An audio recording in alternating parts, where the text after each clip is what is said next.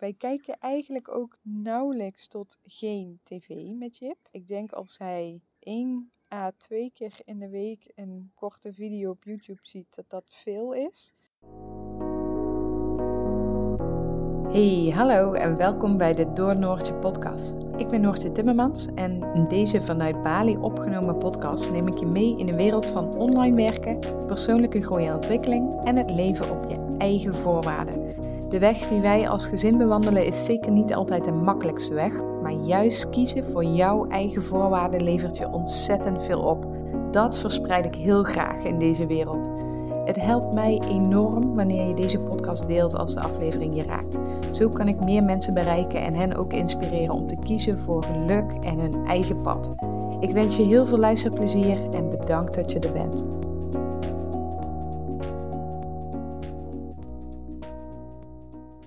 Hey, eventjes voordat mijn daadwerkelijke podcast begint, een aantal mededelingen, want anders vergeet ik dat.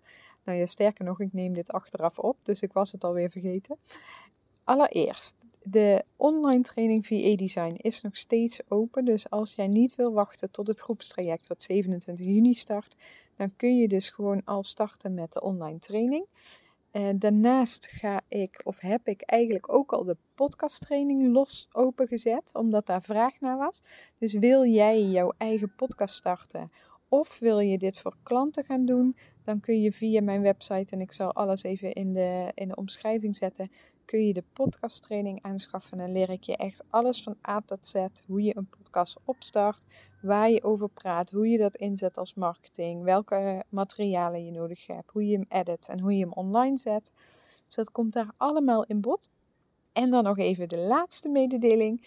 Ik ga een hele toffe avond organiseren in Roermond. Een Sound Healing Journey en een Blue Lotus ceremonie. Samen met Hanna van Semesta. Ik zal ook die linkjes even plaatsen.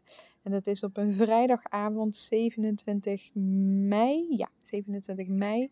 En dat wordt echt een hele bijzondere avond waar we Bali volledig in de ceremonie erbij gaan brengen. En waarbij je je echt kunt laten omringen door de klanken van allerlei instrumenten. En ook de singing bowls waar ik de opleiding voor heb gedaan tot sound healer. En waar we echt een mooie, magische, bijzondere avond van gaan maken. Dus vind je dat interessant en woon je in de buurt van Roermond of ben je bereid om daarvoor te reizen, dan kijk ook vooral eventjes daarnaar. Ik zet het in de beschrijving van de podcast. En anders stuur me even een berichtje, dan geef ik je alle informatie. Dat was het qua mededelingen. Heb je nog vragen aan mij, dan let me know. Zakelijk, privé, alles is welkom. En dan wens ik je nu ontzettend veel plezier met het luisteren van de podcast. Goedemorgen weer vanuit de hangmat, vanuit Bali. Goedemorgen. Ik wil deze podcast gaan hebben over de meest gestelde vraag die ik in mijn Instagram inbox krijg. En dat zijn er eigenlijk 2. Maar eentje voel ik me niet helemaal toegeroepen. Misschien ga ik daar nog wel iets van een highlight van maken. Maar ik krijg dus heel vaak de vraag, zeker nu, of ik nog tips heb voor Bali. Dus waar mensen naartoe moeten, wat er te doen is in Nusa Dua. En wat mijn absolute tips zijn voor Bali. Ja, en dat vind ik heel raar. Want ik vind het niet raar in zoverre. Ik snap dat mensen het mij vragen. Maar ik ben geen reisleider en ik doe ook maar wat. En wat ik ook al in mijn stories gisteren rondom het retreat aangaf. Wij vinden misschien heel andere dingen leuk dan waar mensen naar op zoek zijn die 2 of 3 weken naar Bali komen. Voor ons hoeft het niet zo insta-perfect, maar zijn we juist ook op zoek naar een beetje de real local Bali experience. Nou, daar zit je gewoon op een plastic krukje in plaats van op een mooie houten bamboestoel. Dus ik vind het altijd lastig om die tips te geven, omdat ik gewoon niet zo goed weet wat een ander in zijn hoofd heeft. En ja, dan komt mijn eigen stukje niet willen teleurstellen of dat komt dan gewoon weer naar boven. Dus ik denk wel dat ik nog iets van een highlight op mijn Instagram ga maken met Bali tips. Zodat ik mensen daar naartoe kan verwijzen als ik de berichtjes krijg. En daar zet ik dan gewoon onze toffe tips in. En dan kun je zelf kijken wat jou aanspreekt en hoe en wat. De andere vraag die ik heel vaak krijg, en ook als ik zeg maar zo'n Q&A vragenbalkje in mijn stories plaats, dan komt deze eigenlijk altijd terug. En ik heb er al het een en ander over geschreven. Maar de vraag is altijd, hoe doen jullie het met de school van Jip? Want Jip is 4 en hij gaat nog niet naar school. Dus zo doen we het, punt. Nee, grapje. Ik begrijp dat helemaal, want dat is iets wat wij in Nederland gewoon helemaal in ons systeem hebben zitten. Kindjes worden geboren en als ze 4 zijn, dan gaan ze naar school. En soms is dat al eerder en een enkeling stelt het uit tot 4,5 of 5, maar dat is gewoon zoals het gaat. En vervolgens is dat gewoon je leven. Je kind gaat 5 dagen in de week naar school. En je hebt de vrijdag en woensdagmiddagen vrij en de schoolvakanties. En that's it. Laat ik eerst even vooropstellen dat ik absoluut niks tegen de keuze heb van mensen voor het normale schoolsysteem. Ik heb ook niet een aversie tegen het schoolsysteem. Mijn moeder zit 50 plus jaar in het onderwijs op de basisschool. En ik vind dat wat zij doet echt fantastisch is. En ik heb zelf ook echt een hele leuke schooltijd gehad. Dus wat dat betreft ben ik niet anti. Maar ik zag dat leven totaal niet voor me. Ik weet nog dat toen wij terugkwamen van een wereldreis, dat wij behoefte hadden aan huisje, boompje, beestje. En dat we vooral ook hoopten dat de rust terug zou komen. Dat we niet non-stop op zoek waren naar waar kunnen we nu heen qua reizen en waar willen we wonen en dat soort zaken. Maar dat we dus gewoon tevreden zouden zijn met Nederland en met ons leven al daar. En op het moment dat Jip geboren werd, toen sloeg dat helemaal om. En toen dachten we alleen maar, we moeten nu, want als die dadelijk 4 is, dan is het voorbij met ons leven. Zo voelde dat echt. Want nogmaals, ieder zijn keuze, maar ik werd echt onrustig van het feit dat ik dan alleen maar de meivakantie, de zomervakantie en de herfstvakantie had. En dan alle schoolvakanties natuurlijk. Maar ik bedoel qua dat je op reis kunt. En dat je dan misschien wel meegaat in het hele Frankrijk, Centerparks en Texel plan. Waar helemaal niks mis mee is. Want ik hou van Texel en ik hou van Centerparks. En Frankrijk ben ik buiten Parijs nog nooit geweest. Maar dat zal vast ook echt zalig zijn. Maar het past niet bij mij, niet bij ons. Dus wij werden daar heel erg onrustig van. En nou, toen Jip nog niet eens, toen Jip 3 maanden was, toen is ons hele Bali-plan ontstaan. Met het idee van, nou, daar moeten we een jaar of 2 voor een beetje voorbereiden qua online business. En dus dan zal hij tussen de 2 en de 3 zijn als we vertrekken. En dan hebben we een jaar de tijd. Dat was echt het plan. Maar goed, plannen zijn er om bijgesteld te worden. En blijkbaar kun je niet een enorme stap in 1 keer zetten en heb je daar tussenstapjes voor nodig. Maar inmiddels zijn we dus helemaal gewijzigd qua denkwijze rondom school en rondom opvoeding. Wij hebben ervoor gekozen om Jip dus nog niet naar school te doen. Jip is ook niet leerplichtig dadelijk meer. Wij zijn dadelijk volledig uitgeschreven uit Nederland. Dus wij zijn dan wereldburgers, om het zo maar even te zeggen. Citizens of the world. Dus we zitten niet vast aan een leerplicht of aan een schoolsysteem. Dus we kunnen zelf volledig invullen hoe we het willen gaan doen. En de leerplicht gaat in vanaf 5 jaar. In mijn hoofd was dat altijd vanaf 4. Dus we moeten voordat Jip 4 is terug naar Nederland. Maar het is dus na onderzoek vanaf 5 jaar dat kinderen leerplichtig zijn. Nou, als we in Nederland zijn over een 3 weken, dan gaan we dat allemaal regelen op de uitschrijving. Vervolgens zitten wij dus niet meer vast aan het schoolsysteem en aan de leerplicht. Wat we hier op Bali zien, is dat er naast het reguliere schoolsysteem zoals wij het in Nederland kennen, nog 1000 verschillende andere opties zijn. En ik zeg 1000 en ik weet niet of het er 1000 zijn, maar je snapt me vast. Er zijn hier ontzettend veel schoolinitiatieven waar je ervoor kunt kiezen om 3 dagen in de week, 5 dagen in de week, 1 dag in de week, homeschoolingsgroepjes, teachers die je thuis kunt inhuren, scholen met het Waldorf gedachtegoed, dus meer het antroposofische. En ik ben toen wij in Nederland nog woonden met Jip ook naar een antroposofisch consultatiebureau gegaan. En daar heb ik ook nog een tijdje stage gelopen toen ik nog aan het zoeken was wat ik wilde qua werk. Dus dat hele antroposofische gedachtegoed, dat spreekt mij ook wel echt enorm aan. Dus hier zit daar zelfs een school van, maar dat zit wel in Ubud, dus dat is voor ons niet per se nu een optie. Ja, en zo zijn er dus enorm veel mogelijkheden die wij helemaal niet zo kennen, omdat we in Nederland gewoon de enige mogelijkheid kennen die er is, het reguliere schoolsysteem. En dan is er een kleine uitwijking naar bijvoorbeeld een vrije school. En nu zijn ze ook bezig met de eerste groene school op te zetten in Nederland. Dus er zijn wel iets van kleine alternatieve ontwikkelingen qua onderwijs, maar nog niet zoals hier dat op Bali is. En niet alleen hier op Bali, want ik weet dat dit bijvoorbeeld ook in Spanje en in Portugal speelt. Dat dit ook in Mexico speelt. Dat dit ook in nog veel meer landen is. Dit is niet iets wat alleen maar op Bali aan de hand is. Nou is natuurlijk, Bali heeft een grote expat community. Hier wonen gewoon heel veel mensen uit de hele wereld. Waardoor dat er dus ook veel initiatieven ontstaan. Want Jip is, toen wij vorig jaar in Ubud woonden, een maand, toen is hij naar een soort schooltje gegaan waar de ouders dan meegaan. Dus dat is een ochtend. En de ouders gaan dan mee en dan ga je samen spelen, dansen, zingen, springen, spellen doen en dat soort dingen.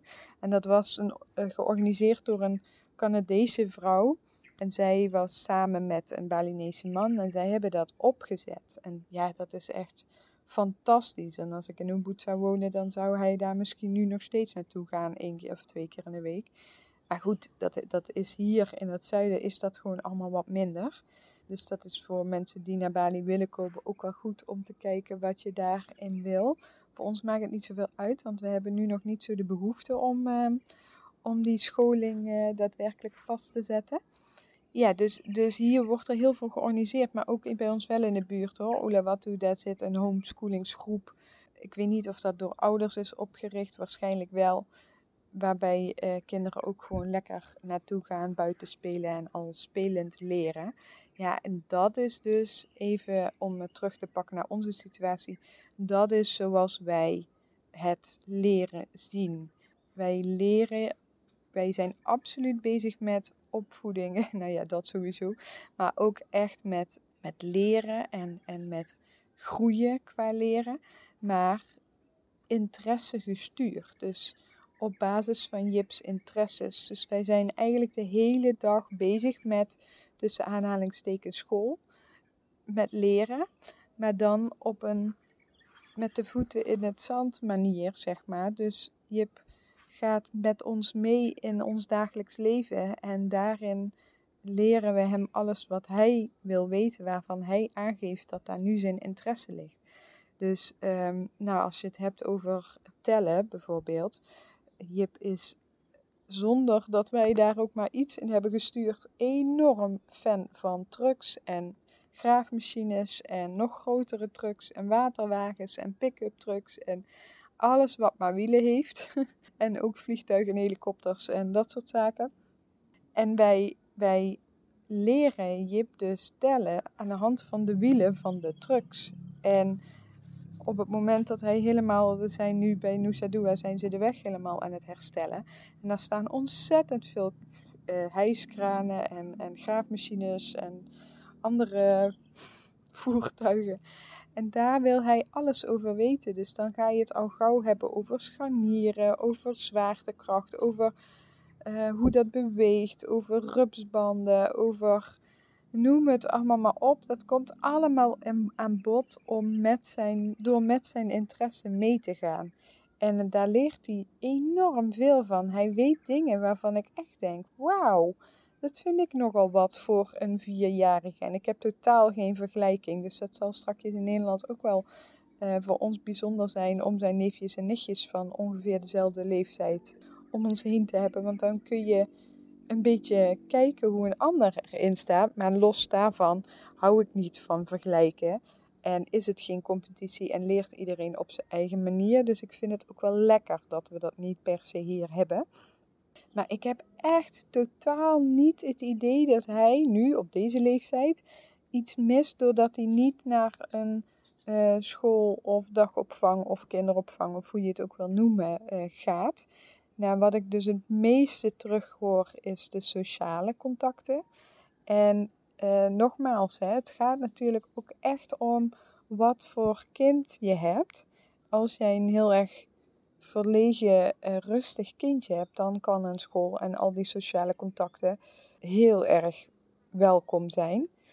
Maar wij hebben geen stil, verlegen, rustig kindje. Wij hebben een enorm sociaal, vrolijk, rennend jongetje die overal naartoe gaat en met iedereen een praatje maakt en met iedereen wil spelen. Nou heeft hij af en toe echt wel zijn verlegen momentjes, maar ik kan niet zeggen dat Jip terughoudend is of verlegen is of sociaal achterloopt.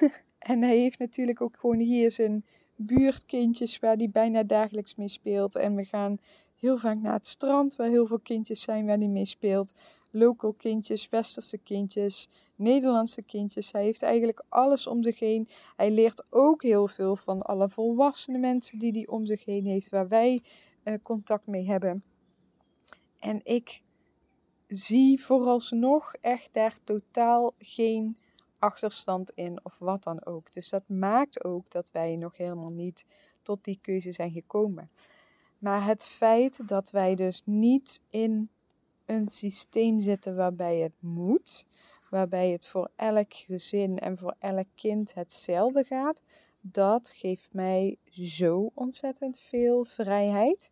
En dat wil niet zeggen dat ik nooit voor school ga kiezen, maar dat wil zeggen dat wij in het moment meebewegen met Jip en met onszelf. En we hebben het er al over gehad dat we nadat we terug zijn in Nederland, dat we willen gaan kijken naar een schooltje hier om ons te oriënteren voor wellicht 1 dag in de week of 2 halve dagen of een halve dag, dat weten we nog niet. Omdat daar heel veel georganiseerd wordt rondom de Balinese cultuur en rondom alle feestdagen die hier zijn. Dus de kindjes gaan dan in Balinese klederdracht de Ogo-Ogo parade nadoen. De Nyepi krijgt ze van alles mee. Ze koken, ze bakken, ze doen alles rondom Balinese cultuur. En dat vind ik erg leuk. En ik hoop ook echt oprecht dat je over 2 jaar of 3 jaar vloeiend Indonesisch spreekt. En dat hij voor ons kan vertalen. Ik hoop ook dat wij trouwens dan een stuk beter Indonesisch praten. Maar dat is de reden waarom dat wij gaan kiezen voor eventueel een dagschool in de week. En ja goed, hij is nu 4,5 bijna. We hebben nog alle tijd en we gaan met hem meebewegen. En als we merken dat hij niet meer genoeg uitdaging vindt in het systeem, het homeschooling systeem of unschooling of worldschooling, hoe je het wil noemen, zoals we het nu doen, dan zullen wij daarin gaan meebewegen. En je hebt hier international schools, je hebt hier volledige green schools die voor ons nu niet per se nog te betalen zijn. Maar je hebt alles ertussenin. Je hebt mensen die thuiskomen lesgeven. We hebben zelfs zeg maar in de straat achter ons woont een Indonesisch-Zwitsers gezin. En die hebben 2 kinderen en de oudste die krijgt met een aantal andere kinderen bij hun thuis les. En die is volgens mij nu een jaar of 11 of zo, denk ik. En de jongste is een jaar ouder dan Jip. Dus wie weet dat we zelfs daar nog mee samen gaan spannen om te kijken of we daar iets van homeschooling en een teacher inhuren of zoiets. Maar ik laat alles lekker op me afkomen en we bewegen vooral mee met Jip. Ja, dat noemen ze dus gewoon interessegestuurd thuisonderwijs. En eigenlijk houdt dat niks anders in. Dat je gewoon meebeweegt met het kind. Waar liggen zijn interesses en hoe kun je met aandacht toch kijken dat er leermomenten uit alles komen en dat hij mag groeien. Dus hij weet nu meer van trucks en hijskranen en graafmachines dan dat ik ooit in mijn leven heb geweten. En we hebben een briefje op zijn kamer hangen met de tellen aan de hand van de wielen van de trucks. We hebben een ABC op zijn kamer hangen met alle woorden die in Jip's leven aanwezig zijn. Dus de W van watermeloen en de D van dragonfruit en de P van pannenkoek. Weet je, op die manier. Dus we hebben onze eigen methodes daarin. Daarnaast hebben we contact met een aantal Nederlandse gezinnen die weer ander speelgoed hebben dan dat wij hebben. En daarin wordt hij dan ook weer uitgedaagd, want dat zijn meisjes en die hebben dan weer net andere interesses. Dus toen we met kerst weggingen, toen heeft Jip ook echt geknutseld. Iets wat we hier niet direct alle dagen doen, maar wel 1 keer in de 2 weken bij wijze van spreken. Want daar ligt zijn interesse niet, maar ik weet wel dat het goed is voor zijn ontwikkeling en fijne motoriek en dat soort zaken. Dus ik probeer het af en toe wel erin te brengen, maar op een natuurlijke manier. En met de momenten dat we dan met de andere gezinnen zijn, dan komt dat toch wel aan bod. Maar goed, daar krijgen we dus ook ideeën van nieuwe boeken. En wij kijken eigenlijk ook nauwelijks tot geen tv met Jip. Ik denk als hij 1 à 2 keer in de week een korte video op YouTube ziet, dat dat veel is. Omdat wij daar niet per se voorstanders van zijn. Ook niet tegenstanders, maar ja, we houden er niet zo van. En B, omdat het gewoon niet zo in ons leven past. We zijn eigenlijk overdag zijn ze met z'n tweeën de hele dag bezig. Naar het strand, boodschappen doen, rondom mijn huis van alles doen. Dan 's middags speelt hij op straat met de kindjes of we zijn op het strand. En dan koken we met z'n drieën samen. Of hij zit in bad, of we lezen een boekje, of we spelen met de Lego. En ja, de tv is gewoon geen onderdeel van ons leven hier. En ook dat is niet iets waar ik gigantisch dus dan tegen ben, maar gewoon zoals wij het graag zien. En ik weet dat bepaalde tv-programma's echt super leerzaam zijn. En af en toe doen we ook echt wel een Freek Vonk aflevering kijken. Of ik heb geen idee. Meestal zoeken we iets op als hij een vraag heeft wat wij niet kunnen beantwoorden. Dat is eigenlijk meestal hoe het gaat.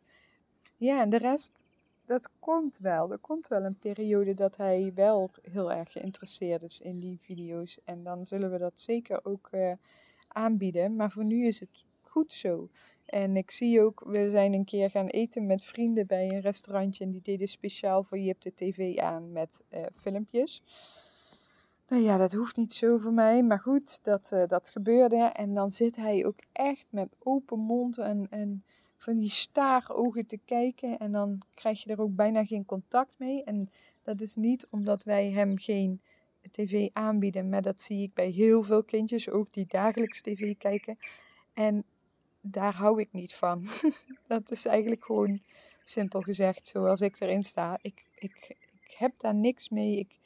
Ik vind dat echt, ja, dat apathisch naar die tv staren, daar krijg ik echt de kriebels van. Maar dat is zoals ik erin sta. Hè? Dus dat is niet dat ik dat bij anderen afkeur, maar dat is gewoon zoals ik erin sta. En ik weet ook wat het effect is van mensen die nooit tv mogen kijken. Toen ik op de kazerne woonde, toen was er een jongen uit de buurt van Urk.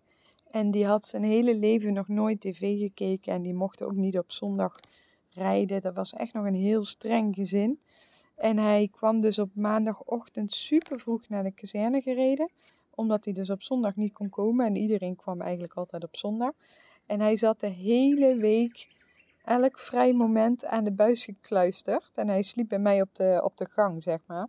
Dus elke keer als ik naar mijn kamer liep, dan zag ik hem voor de tv zitten en dan was hij de nanny aan het kijken. En dat was dus voor het eerst in zijn hele leven dat hij de nanny keek. En hij schaterde het echt uit van het lachen. Nou ja, in combinatie met de lach van de nanny was dat voor ons ook echt hilarisch. Dus ik weet ook dat, zeg maar, geen tv, dat ook averechts kan werken. Maar het is ook helemaal niet dat we zeg maar geen tv hebben. Maar het zit gewoon niet in ons leven verwoven. We hebben dat ding gewoon bijna nooit aanstaan. En Michiel en ik kijken s'avonds als je hebt slaapt wel Netflix of iets anders, Kaya. Maar ik moet zeggen dat we ook regelmatig, eigenlijk de laatste tijd heel veel avonden hebben dat de tv s'avonds ook niet aangaat. Dus dat is gewoon anders dan toen wij in Nederland zaten. Maar ik weet ook dat toen wij in Nederland nog woonden met baby Jip, tot 2 jaar, dat we niet per se de tv aan hadden. Ik heb dus echt nog nooit in mijn leven Boemboe gezien. Of hoe heet die, Boomba? Ik heb geen idee. Of Peppa Pig. Of ik hoor die namen wel eens voorbij komen. Ik heb geen idee. Ik heb echt geen idee. Wij kijken daar niet naar. Brandweerman Sam, ik heb er nog nooit naar gekeken. Ik weet het gewoon niet. Dit is gewoon niet het onderdeel van ons leven. En dat vind ik soms wel eens lastig. Want je ziet hier de Indonesische kindjes. Die krijgen allemaal een telefoon in hun hand geduwd. Althans, heel veel. Nou ja, de volwassenen, dat weet je zelf ook. Die zitten ook de hele dagen met de telefoon in de hand. En Michiel en ik proberen daar ons bewust van te zijn. Maar ja, stiekem gebeurt dat bij ons ook. En gaat ook alles via de telefoon. Dus even geld overmaken, even iets bestellen, even iets opzoeken, even de muziek aanzetten.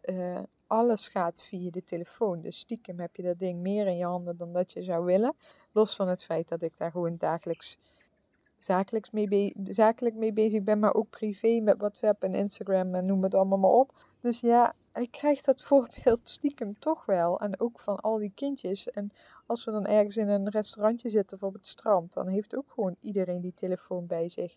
Dus ja, helemaal voorkomen kun je dat niet in deze tijd. En dat hoeft ook niet. Maar ik wil hem laten opgroeien met de voeten in het zand en klimmend in de bomen en lerend van de natuur. En hij weet dus ook gewoon al qua alles wat wij hebben groeien in de tuin, qua waar de kurkuma staat, waar de gember staat, waar de lemongrass staat, waar het allemaal goed voor is, dat je er thee van kunt maken, dat het in het eten kan. Dat weet hij allemaal al. En dat vind ik zoveel belangrijker dan dat hij nu al tot 20 kan tellen of wat dan ook. En dat lukt hem ook, alleen daar zit zijn concentratie niet per se. En gisteren waren we kampvuur aan het maken en dan zegt hij: mama, als je deze hier nou zand overgooit, dan krijg je kooltjes. Dus dan kunnen we daar weer mee barbecuen of dan kun je daar weer op koken. Nou ja, die skills, dat vind ik echt fantastisch dat hij dat leert. Dus we doen het op onze manier. En we bewegen een beetje mee met hoe het loopt. En het kan ook best nog wel zijn dat wij ergens op de wereld terechtkomen waar het nog veel, veel afgelegener is dan Bali. Als ik kijk naar de afleveringen van Floortje Dessing, die zijn nu weer begonnen, Einde van de Wereld, ja, dan word ik daar gewoon heel, heel erg blij van. Dus ik zie ons ook nog wel op een bepaald punt ergens naartoe gaan waar we veel minder voorzieningen hebben dan dat we dat nu hebben. Ja, en daar worden ook kinderen grootgebracht. En daar gaan ook kinderen gewoon vervolgens naar een vervolgstudie of een praktijkgestuurde opleiding of iets dergelijks. Of starten een eigen bedrijf. Ik heb er het volste vertrouwen in dat welke route we ook kiezen, dat we de route kiezen die het beste bij ons en bij je past. En dat we bewust genoeg leven om te zien waar we mogen bijschaven. Dus ja, dat is een beetje hoe wij het doen, hoe wij erin staan. Vind ik het soms lastig dat je heel veel tijd in zijn eentje doorbrengt? Ja, dat vind ik soms. Vind ik het soms spannend dat we niet het reguliere systeem volgen en ik niet weet hoe dat voor hem uitpakt? Ja, absoluut. Weet je, elke stap die je zet buiten het normale brengt een soort van onzekerheid met zich mee, omdat je de uitkomst niet weet. Maar, laat ik eerlijk zijn, op het moment dat je wel het systeem volgt en wel het reguliere schoolsysteem ingaat, dan weet je ook niet wat dat betekent voor je kind. Waar ik het meeste, tussen aanhalingstekens, moeite mee heb, is dat je vrijwel allemaal hetzelfde wordt behandeld op school. Terwijl niet elk kind hetzelfde is. En Jip is een stuiterballetje die heel veel energie heeft en beweging nodig heeft. En een vriendinnetje van hem is heel rustig en heel secuur. En zit urenlang op één plek te spelen. En die twee moeten dan in eenzelfde setting in de schoolbanken zitten, les krijgen. Terwijl ze allebei op een hele andere manier leren en in zijn. En dat vind ik lastig. En ik denk dat daar meer te halen valt. Ik denk als wij Jip veel meer zichzelf laten zijn. We weten ook wat zijn human design is. Dus ook zeg maar meebewegen in zijn design. Hoe hij dingen aanpakt. En Jip is dus iemand die heel veel dingen tegelijk leuk vindt. Maar niet alles afmaakt. Nou, als ik dat niet weet, dan zou ik misschien daar veel meer geforceerd op zijn. Dat hij eerst een project af moet maken voordat hij een ander project start. Maar dat is niet hoe hij is. Dat is niet zijn design. Dus dat gaat botsen. Dat gaat averechts werken. En dat is het laatste wat ik wil. Dus ik wil hem begeleiden in hoe hij is, hoe zijn design is. Dus ik denk dat daar zit denk ik mijn grootste struikelpunt. Dat iedereen hetzelfde wordt gevormd. En jij hebt daar wel eens van die filmpjes van. Dat er zo'n vrolijk gekleurd, springend, dollend poppetje de school ingaat. En dat die zeg maar allemaal netjes in lijn zwart-wit naar buiten komen. En dat is natuurlijk echt heel erg zwart-wit getekend, zeg maar. Hè? Letterlijk en figuurlijk. Maar ja, ik wil hem. En überhaupt, stel dat er meerdere kinderen zouden zijn, zou ik ze allemaal echt willen behandelen hoe ze zijn. Per kind willen bekijken wat voor hen werkt. En ons leven is daar ook op ingericht. Hè? Michiel is thuis, ik werk vanuit huis. Wij kunnen op deze manier opvoeden en scholen. En dat is ook wat we willen. Dat is ook hoe we het voor ons zagen en hoe we het dus nu ook doen. Dus ja, dat vind ik denk ik het belangrijkste in ons hele schoolopvoeding en leerverhaal. Dus dat we echt kijken wat voor hem werkt. En als hij strakjes heel erg goed is en het leuk vindt vooral om een bepaald iets een richting op te gaan, dan zullen we dat motiveren. En dan komt de rest op een andere manier wel aan bod. Nou ja, dat. Ik denk dat ik er genoeg over gezegd heb. En dat je wel weet hoe wij erin staan. Ja, dat. Wil je daar nog iets over zeggen of over weten of over meedelen, dan let me know. Heb je daar nog vragen over, mag je ze ook stellen. Maar ik ben niet de persoon die daar alles over weet. Wij doen het gewoon op onze manier. En ja, lopen ons eigen pad, zeg maar, daarin. Maar ik heb wel een heel erg leuk Instagram-account die je daarin kunt volgen. Maar ik weet nu de naam natuurlijk niet. Dus ik zet het even in de omschrijving. En er zijn ook echt boeken te vinden op bol.com over unschooling, worldschooling, homeschooling. Ja, en dat is heel anders dan het homeschoolen zoals er gebeurde tijdens de lockdown. Want dan moet er van alles en dan krijg je allemaal huiswerk mee. En dan moet dat volgens een bepaald systeem. Maar het kan ook op een andere manier. Waarbij je dus echt meebeweegt met je kind. En ik weet dat dit niet voor iedereen is. Ik weet ook dat er heel veel mensen zijn die gewoon heel blij worden en zijn met het gewone systeem. Iedereen moet het ook vooral doen op de manier die bij hun en hun leven past. En dat doen wij ook. En nogmaals, ik heb echt een fantastische schoolperiode gehad. Zowel mijn basisschooltijd als mijn middelbare schooltijd. Maar ik heb ook kindjes zien struggelen en zien verdrinken. En ja, die het helemaal niet zo leuk vonden. Uiteindelijk heb ik natuurlijk een ontzettende major burn-out gehad. En dat is wel mede een gevolg geweest van dat alles volgens een bepaald systeem zou moeten. Waarbij ik totaal mezelf ben kwijtgeraakt. Omdat ik zo graag aan dat systeem wilde voldoen. En misschien is dat ook wel de reden waarom dat ik nu het zo anders wil doen. Omdat ik je dingen wil leren die ik pas heb geleerd toen ik aan het herstellen was uit mijn burn-out. En die ik heel belangrijk vind om hem mee te geven. En misschien is dat wel precies de route die wij ook moeten bewandelen. Waardoor we weer iemand hier op aarde neerzetten die heel dicht bij zichzelf staat. En daarmee zijn kracht en licht kan verspreiden. En daar weer anderen mee kan inspireren. Wie weet, we gaan het zien. We bewegen lekker mee. En fijne dag, fijne avond, fijne nacht. Let me know als er dingen zijn die je met me wilt delen. Doei! Ja, ontzettend bedankt weer voor het luisteren van deze podcastaflevering. Heeft deze podcast nou iets met jou gedaan en vond je hem heel erg waardevol? Vergeet hem dan niet te delen met anderen of op jouw social media, zodat meer en meer mensen kunnen groeien en op weg zijn naar hun dromen, wensen en verlangens. Ik wens jou een ontzettende mooie dag en tot snel.